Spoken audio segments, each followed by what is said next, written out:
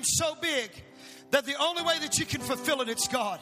Yeah. I dare you to dream past your insecurity. I dare you to dream past your fear. I dare you to dream past religion. I dare you to dream tonight the dream of heaven. I dare you to come in alignment with what God told Abraham when he found himself in a place of covenant. And God said, I will make your descendants great in all the earth.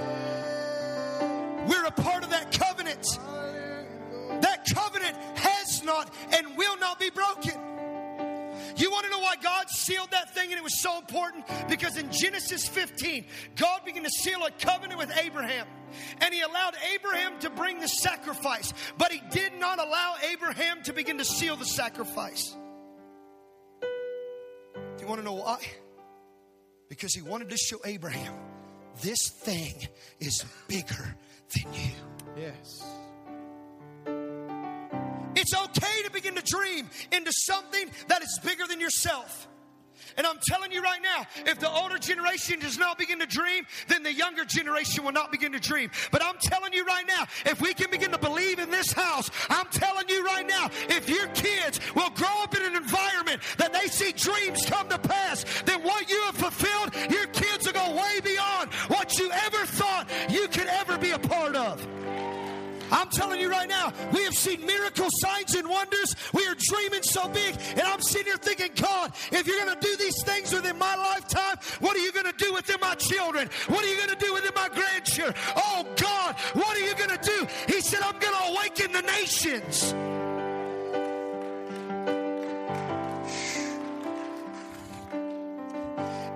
In Ephesians chapter 2, verse 10.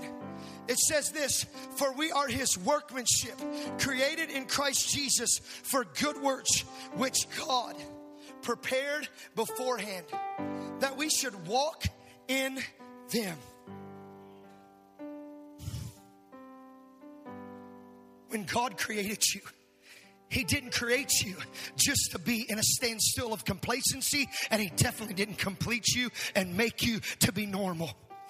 I'm telling you, I give you permission tonight to be non-normal, to be radical, to come out of complacency, to begin to dream the biggest, wildest, craziest dreams for the hills of West Virginia. I'm telling you, Jordan, you don't stop dreaming for your high school. I'm telling you right now, don't stop dreaming for your family. Don't you dare stop dreaming.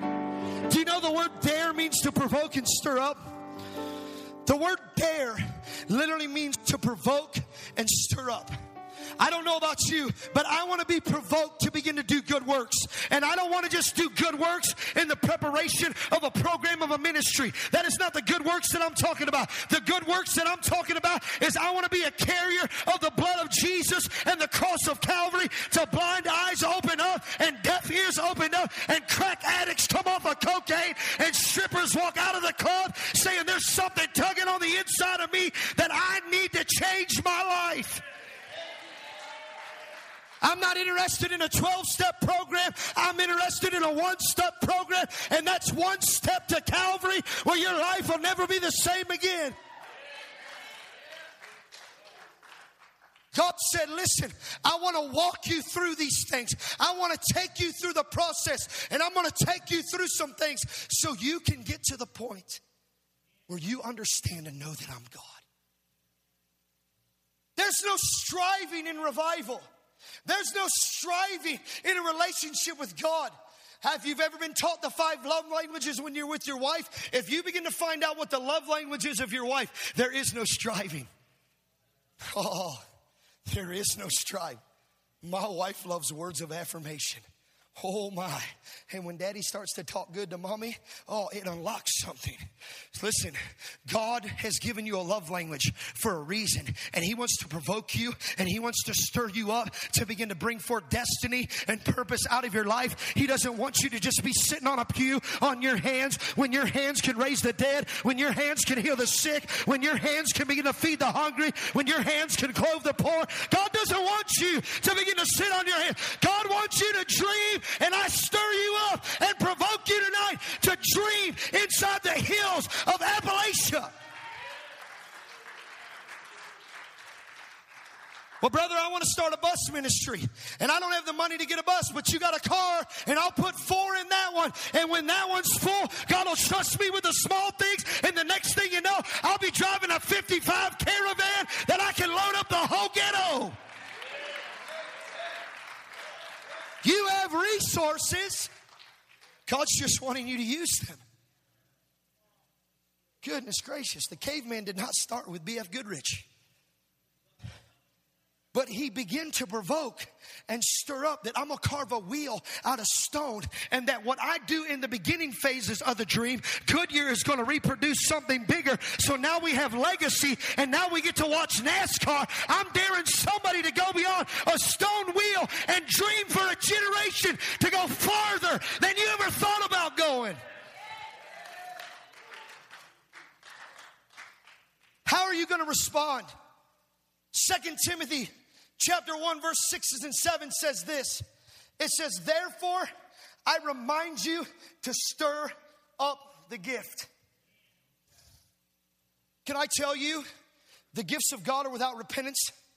Can I begin to tell you right now in this house that we have got to get over the days that I feel led by the Spirit? No, listen, I'm telling you right now, we got to get the lead of our backsides, because there's a generation and a harvest out there, and the harvest is white in the fields. I'm telling you, some of you need to be reminded that the day that you came to an altar and hands were laid on you and prophecy came forth, that prophecy did not die. You want to know why? Because a Logos word and a Rhema word are both words from God, and the Bible said that the word of God would never go void. So any word that has been spoken over you is still alive. Any word that's been spoken over your granddaddy is still alive. Any word that was spoken over this region back in the days of a great awakening are still alive. God's looking for you to put yourself in the storyline.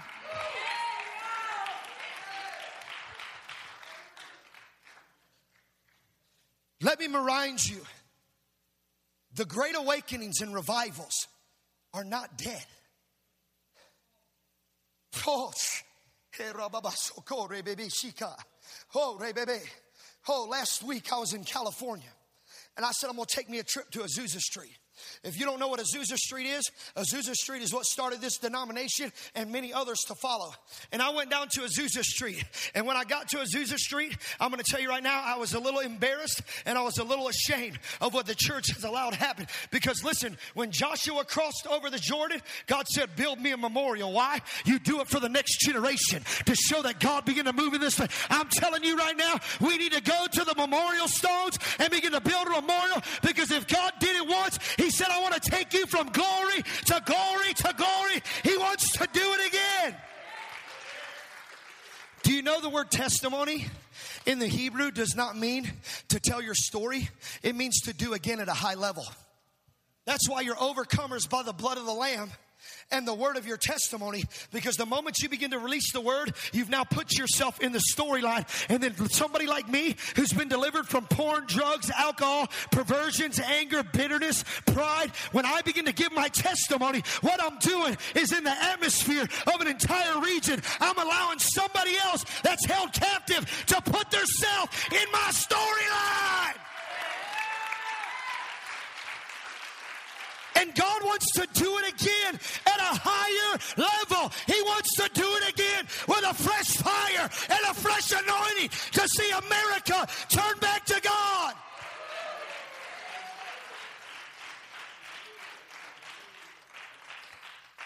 I went to Azusa Street, and I seen on the corner of Azusa, remember, we're supposed to remind ourselves of some old things. Oh, we're supposed to tell the old stories. I'm telling you right now, there's a legacy in this room that you should hear some of the stories from Brimfield, Ohio, when this man and this son and other people began to lay hands on people. And yeah, we used to have demons manifest back in those days, and we used to cast them out, and they would literally throw up spiders. I remember when Brother Camp laid his hands on a woman and she began to vomit up a spider, and he took his foot and he stomped that devil. He stomped that devil and said, "You're under my feet." Demons are real. And it's time that we start binding and loosing them.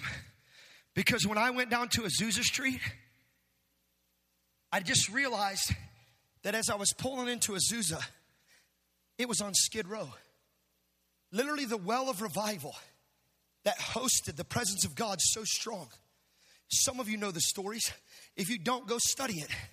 Man, on the streets of Azusa, coming up to Azusa Street corner, there's nothing but thousands and thousands and thousands of homeless people. There's nothing but thousands and thousands of homeless people. And when I pulled up at the corner, it's no longer a road anymore. Do you want to know why? Because the devil's trying to tell a generation that the days of revival are over. But I'm telling you, God is raising up a generation that says, I'm going to dream the old dreams. I'm going to dig the old wells like Abraham and Isaac. And I'm going to see them wells spring forth again in the name of Jesus. You want to know why? Because the fire of Azusa never went out. They think the fire of Azusa went out. And I went down to Azusa Street, and I'm disgusted that on the corner they've done built a bank. Go figure. Yeah, some of our dreams are wrapped around money, and because they're wrapped around money and not God, that's why we're not seeing them come to pass. Because I'm going to tell you right now, you're going to have to write a check before you ask for a check. And I'm not trying to prosperity anything in the house, but I'm telling you, some of you are going to have to let go of the God called the Almighty Dollar and begin to tap into Almighty Yahweh, who is my provider, my Jehovah Jireh. I don't care what the economy's doing. I've never seen the righteous forsaken or a seed begging for bread. The resources for this hills and valley are in this house right now. I went to Azusa Street, and I seen a bank, and I seen an alleyway with just a small plaque. You know what it said? The Pentecostal movement of America was here, and God once moved here. Oh, really? You that arrogant? I didn't know what to do. I walked around the whole block talking in tongues. God, I want my sons to see the dead raised. I want to see blinded eyes open. I want to see, God, you begin to move in such a mighty way in this next generation, God. God, I want to see it magnified on the days of me being a child. I remember falling asleep in the glory of God on wooden pews and waking up and just seeing a glory cloud and seeing the saints of God begin to cry out for the lost. They didn't come to church to be entertained. They come to church to contend for a generation. They came to church to contend for America.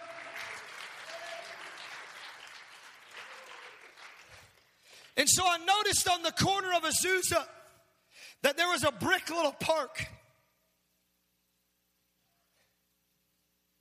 And I walked up and I found a spot right in the middle. And I got down on my knees. And I began to cry out to God for revival in America and revival in California. And as I'm crying out for revival, there was a man that tapped me on the shoulder. And he said, son, are you here praying for Azusa Street?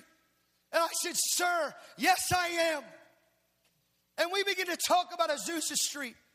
And in that very concrete brick park was the place where the house sat, where William Seymour began to preach and begin to pray. And he said, son, right where you're kneeling is the exact spot where William Seymour used to preach the gospel of Jesus Christ in one of the greatest revivals America had ever seen. And I began to weep.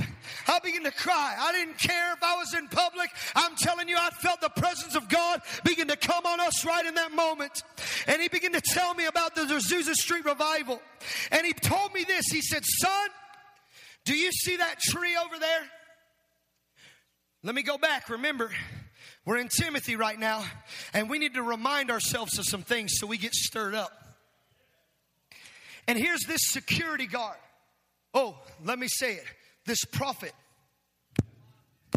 Let me tell you, the prophet security guard. I'm telling you right now, your job is not a job. God has placed you in a place and he's waiting on you to begin to dream at your work so revival can break out at your job. No, you don't get me. See, in the Second Great Awakening, there was a man by the name of Charles Finney that they called the father of revival. And Charles Finney gave up his job in the 1800s of being a lawyer in New York City. And he left being a lawyer in New York City so that he could be a trailblazing revivalist. And I'm going to tell you right now, the history book said that when Charles Finney would begin to walk up in the factories, literally the fire that was in his eyes would make eye contact with the people that were working in the factory, and they would get on their knees and begin to confess their sins and cry out. Your job is more than a job. It's a place of revival, and God is waiting on you to dream.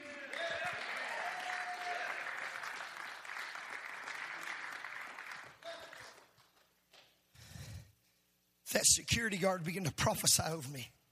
Wasn't Reinhard Bunke. Wasn't T.D. Jakes. Pastor, I'm bawling my eyes out in the middle of the public square. And as I'm sitting there, he said, you see that citrus tree right there, boy? I said, yes, sir. He said, you ever read any of the history books about the citrus tree? I said, no, I did not. He said, let me tell you about the citrus tree. Let me tell you about the fire of revival in Azusa Street. He didn't know what God was dealing me with about storylines. He didn't know what God was dealing with me about beginning to walk out my dreams. And he sat there and prophesied over me. And he said, listen, revivalist. He said, you see that citrus tree? That citrus tree was planted 115 years ago. He said, and if you know anything about citrus trees, then you'll know this. A citrus tree won't live anything over 60 or 70 years. He said, but that citrus tree was planted the year before the Azusa Street revival took off. He said, and that citrus tree is 115-year-olds. And that 115-year-old tree was full of so much fruit. And he said, let me tell you something. You kids think the fire revival went out in Azusa. It's burning fruit in kids like you. I need you to put yourself in the storyline of Azusa Street, California.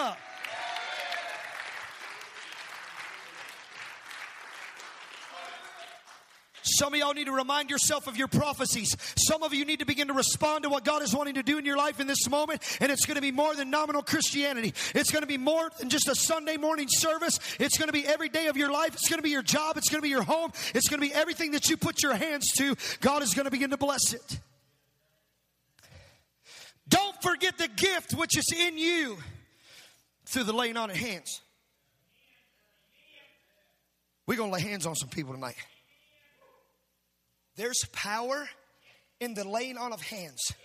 If there wasn't power in the laying on of hands, then I'm telling you right now, when Moses knew that his time was done, he would have not laid his hands on Joshua and begin to give his authority to the next generation. I'm telling you right now, there's going to be some kids come through this line, and God's going to mark you with the Cane Ridge Revival. God's going to mark you with Azusa Street. He's going to mark you with the First Great Awakening. He's going to mark you with the Welsh Revival. And you know what? You're not going to care. You're not going to care where you are or who you're talking to. You know the revival can break out anywhere that you are.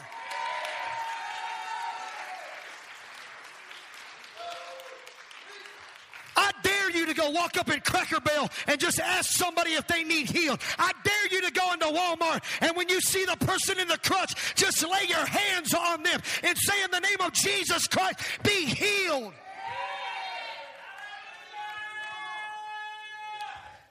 You think it sounds far-fetched, don't you? Come visit Ohio. This is my mandate. It's not to crush any leadership. But the day of the Sunday morning expression is over. I'm sorry. It's over. It's over. It's over. It's over.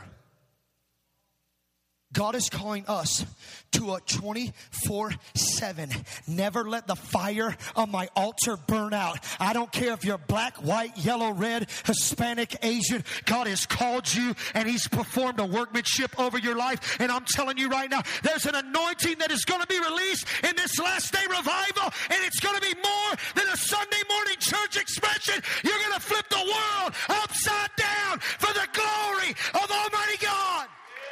This burns in me. It burns in me.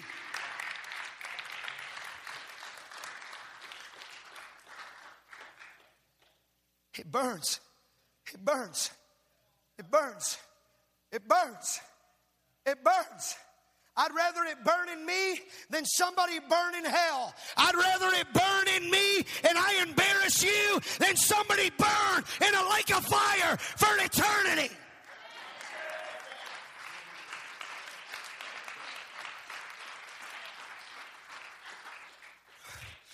God just wants you to dream. He just wants you to dream. He's just asking you to dream. He's wanting you to believe the prophecies of the laying on of hands. How many of you in the room have ever had anybody lay hands on you? Raise your hand. Anybody ever lay hands on you? Then it's time for you to be irregular. What does that mean? Just be irregular. I don't have a Greek or a Hebrew definition for it. I'm just telling you to be irregular, like my brother-in-law was being irregular when revival broke out at Paula Mitchell. He begins to put soap in bottles every day. So him and his Baptist friend begin to cross denominational lines. And they made a pact agreement to do what? That every day when the temp agents come to work at that place, they were going to pack 2 lunches. And the reason they was going to pack 2 lunches, because there's 19 and 20-year-old kids that are hungry because they don't work. They like to play video games and eat Cheetos. So when they get into the first 8-hour day of work, they get a little bit hungry. And to be honest with you, they're tired of sharing their lunch with the kids, so they say, we just go ahead and pack 2 lunches.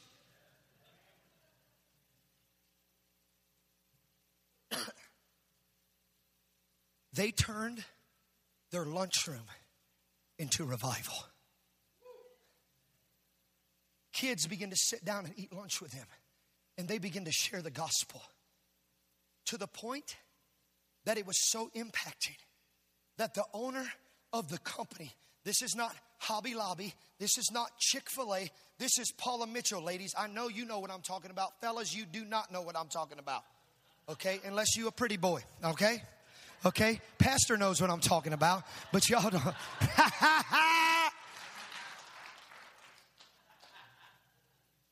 A Baptist boy and a Pentecostal boy start having lunch. And you want to know what happened? That place turned the lunchroom into an extravagant buffet, and they begin to put scriptures on the wall, and they begin to talk about the goodness and the prosperity of Jesus Christ. Revival is already here. It's just waiting on you. I said it's here. Revival that will save your family, that'll bust open every crack house, that'll close down every strip joint and close down every bar is already here in the hills of West Virginia.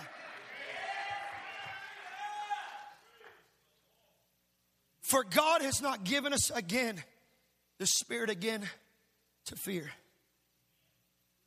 but of power and of love and a sound mind.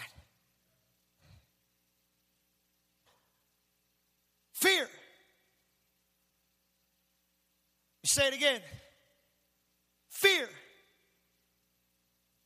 Fear of man. Fear of religion.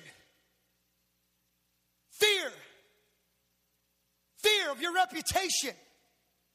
Fear. Everybody in this room faces fear. You know what I tell you to do with fear? Feel it. Feel it all over you. Let it become a driving source. I served in the United States Marine Corps, and you had 2 options. It was fight or flight. You know what they used to tell us? You're going to feel fear. You're going to stare fear right in the face, but you're going to have to respond and make a choice. Are you going to fight or are you going to run? And I'm telling this church today, go ahead and feel the fear of this entire county. But I'm telling you, greater is he that is in you than anything. It's time to face the devil head on. It's time.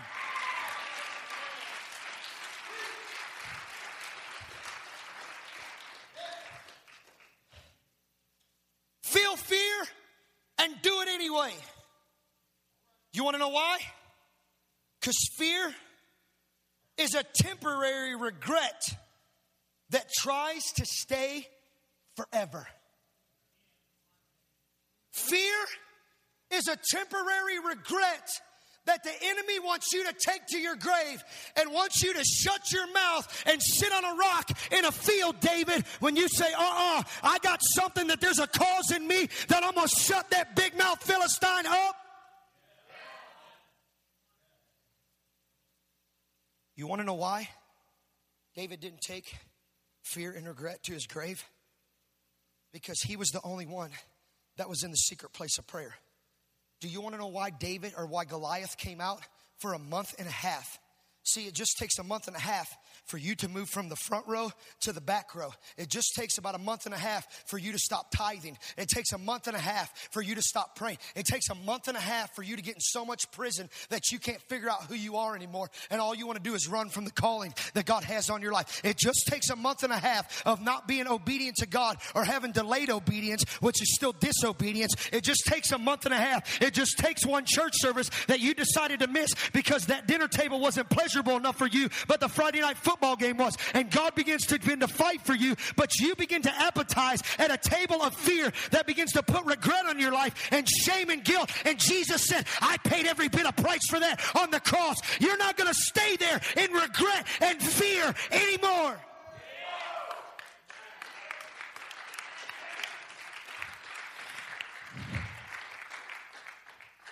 Fear becomes so mesmerizing.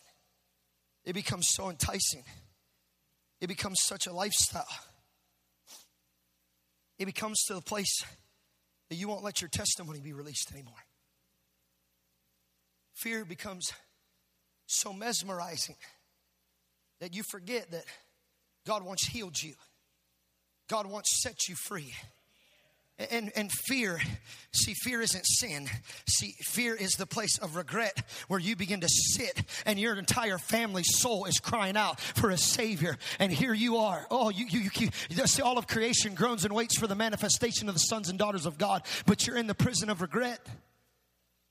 Because Goliath's month and a half, he came out 80 times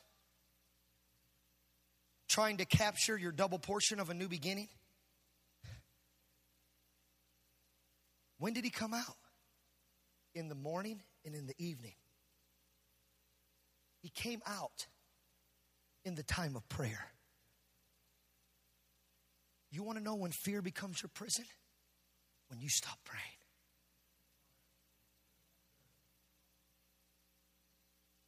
Because fear has no control over you. Only the control that you give it. The devil has no control over you. Only the control that you give him. For every person in this room that is a saint will judge the angels. So if you can judge the angels, then guess what? You can tap into an inheritance in heaven and begin to fulfill a dream for the hills of West Virginia that will flip the world upside down.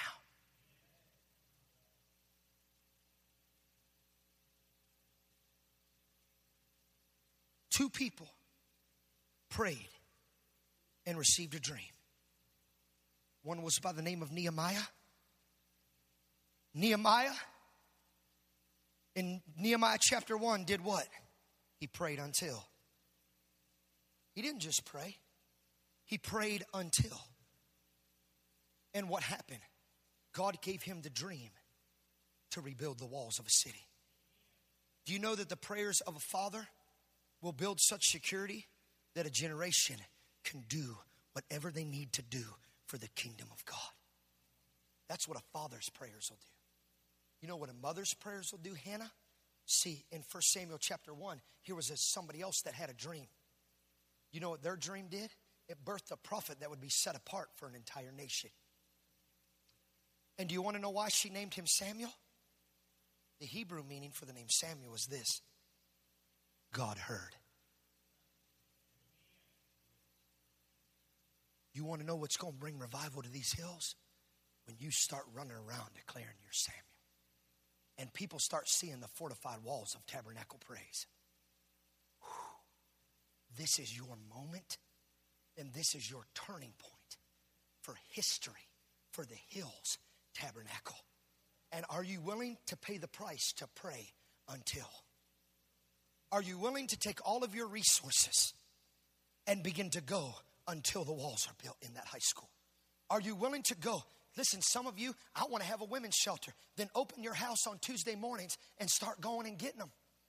Some of you ladies need to walk right up into Southern Dixie or whatever it's called. I don't know. I just seen something Southern on it. You need to walk right up into that old beer joint. You need to walk right up into that strip club. And you need to just take a rose with you and just start telling the daughters of Sarah, you're beautiful. You don't have to stand here and sell your body for lust. You don't have to stay here in this condition any longer. There's a God in heaven that loves you.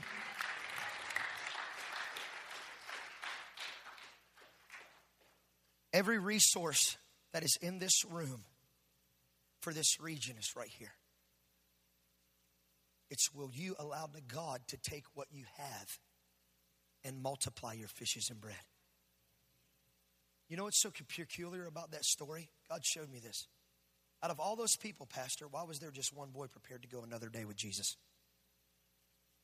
There was only one boy that packed a lunch that said, hey, this thing really might happen and it really might go longer than one day. One boy's faith ended up feeding some probably 30,000 people. Because the Bible says that it was men and women and children. So one boy's, hear me. I'm going to end with this. We need to get the synergy of the generations. It was one boy's lunch that fed an entire city. It was one boy's willing. Oh, come on, somebody hear me. It was one boy that took an old man that didn't have vision anymore and stuck Hampson's hands on the pillars. And Samson walked in the power of God. One more time. We need to see the synergy of the ages. And we need to put ourselves in the storyline.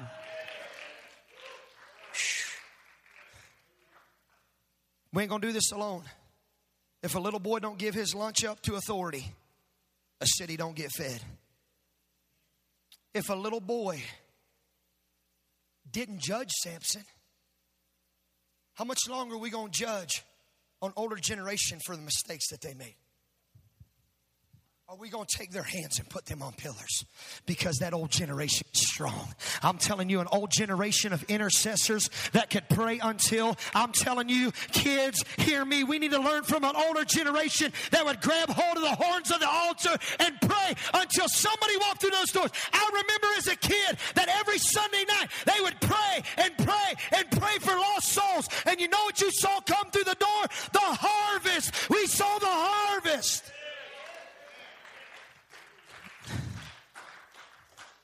Will you stand all over this room?